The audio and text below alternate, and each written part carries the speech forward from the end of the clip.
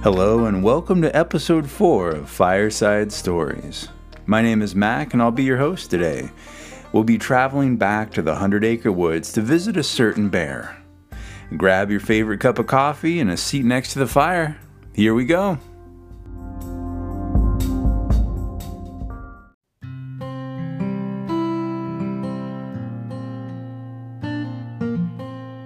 Today's story comes to us from the classic tale of Winnie the Pooh, in which Pooh goes visiting and gets into a tight place, by A. Milne.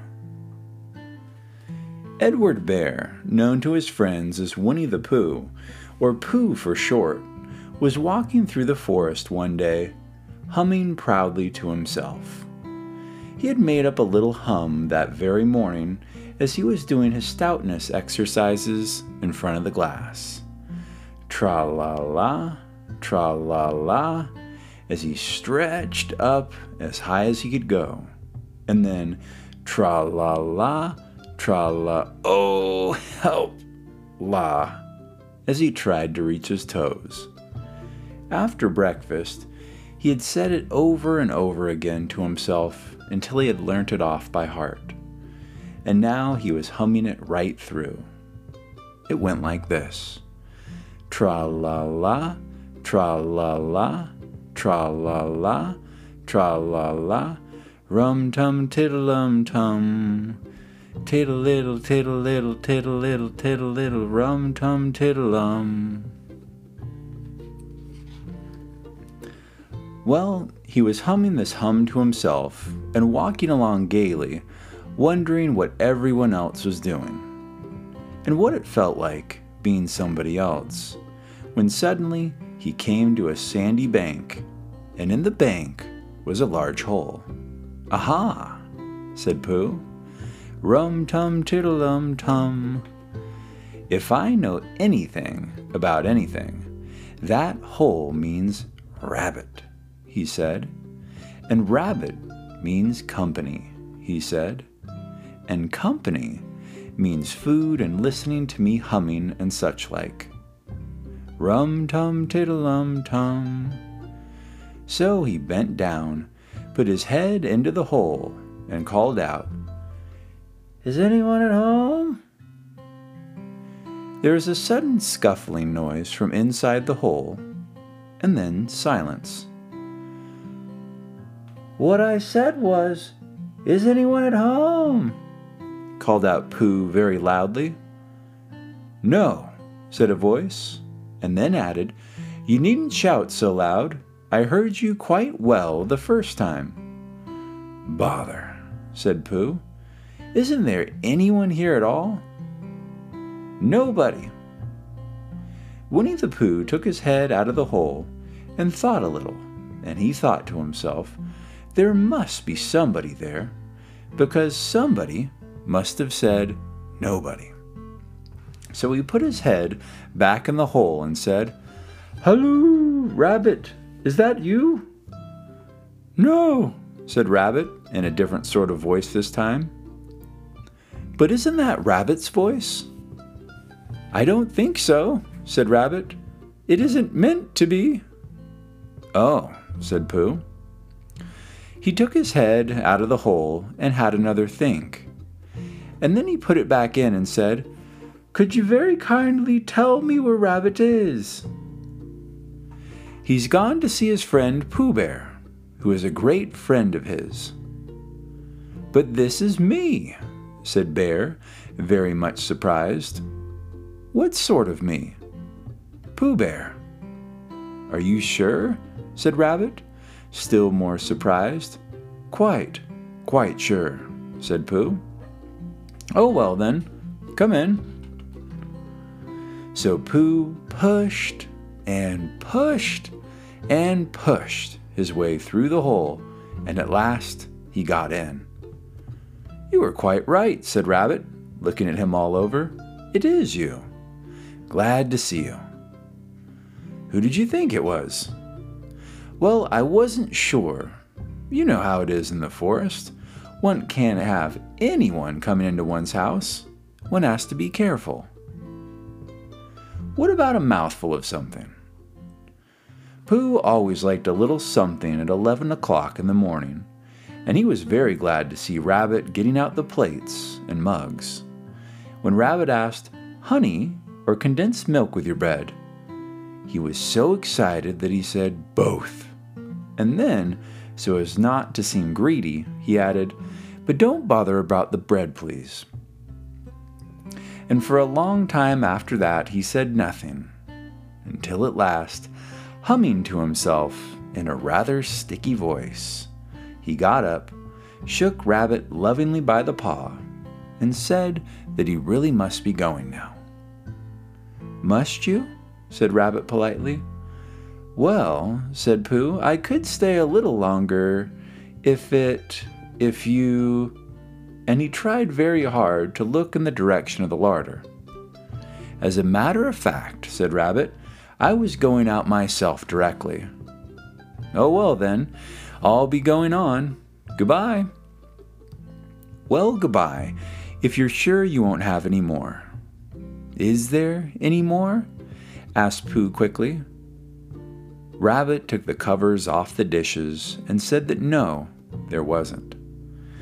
"I thought not," said Pooh, nodding to himself. "Well, goodbye, I must be going on."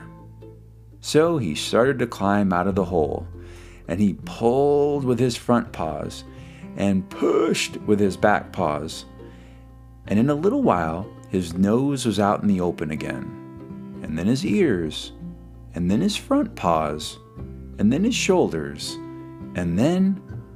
"Oh, help," said Pooh. "I'd better go back." "Oh, bother," said Pooh. "I shall have to go on." "I can't do either," said Pooh. "Oh, help and bother." Now by this time, Rabbit wanted to go for a walk too, and finding the front door full, he went out by the back door and came round to Pooh and looked at him. "Hello, are you stuck?" he asked. "No," said Pooh carelessly, "just resting and thinking and humming to myself." "Here, give us a paw," said Rabbit. Pooh Bear stretched out a paw, and Rabbit pulled and pulled and pulled. "Ow!" cried Pooh, "you're hurting." "The fact is," said Rabbit, "you're stuck." "It all comes," said Pooh crossly, "of not having front doors big enough." "It all comes," said Rabbit sternly, "of eating too much." "I thought at the time," said Rabbit, "only I didn't like to say anything, that one of us was eating too much," said Rabbit. "And I knew it wasn't me," he said. "Well, well, I shall have to go and fetch Christopher Robin." Christopher Robin lived at the other end of the forest, and when he came back with Rabbit and saw the front half of Pooh, he said, "Silly old bear," in such a loving voice that everybody felt quite hopeful again. "I was just beginning to think," said Bear, sniffing slightly, "that Rabbit might never be able to use his front door again. And I should hate that," he said. "So should I," said Rabbit. "Use his front door again?" said Christopher Robin. "Of course he'll use his front door again." "Good," said Rabbit. "If we can't pull you out, Pooh, we might push you back." Rabbit scratched his whiskers thoughtfully and pointed out that when once Pooh was pushed back, he was back. And of course, nobody was more glad to see Pooh than he was. Still, there it was. Some lived in trees, and some lived underground, and... "You mean I'll never get out?" said Pooh. "I mean," said Rabbit, "that having got so far, it seems a pity to waste it." Christopher Robin nodded. "Then there's only one thing to be done," he said. "We shall have to wait for you to get thin again." "How long does getting thin take?" asked Pooh anxiously. "About a week, I should think." "But I can't stay here for a week." You can stay here all right, silly old bear. It's getting you out which is so difficult." "We'll read to you," said Rabbit cheerfully. "And I hope it won't snow," he added. "And I say, old fellow, you're taking up a good deal of room in my house. Do you mind if I use your back legs as a towel horse? Because, there they are, doing nothing, and it would be very convenient just to hang the towels on them." "A week," said Pooh gloomily. "What about meals?" "I'm afraid no meals," said Christopher Robin, "because of getting thin quicker. But we will read to you." Bear began to sigh, and then found that he couldn't because he was so tightly stuck, and a tear rolled down his eye as he said, "Then would you read a sustaining book, such as would help and comfort a wedged bear in great tightness?" So for a week, Christopher Robin read that sort of book at the north end of Pooh, and Rabbit hung his washing on the south end. And in between, Bear felt himself getting slender and slender. And at the end of the week, Christopher Robin said, "Now." So he took hold of Pooh's front paws, and Rabbit took hold of Christopher Robin, and all of Rabbit's friends and relations took hold of Rabbit, and they all pulled together.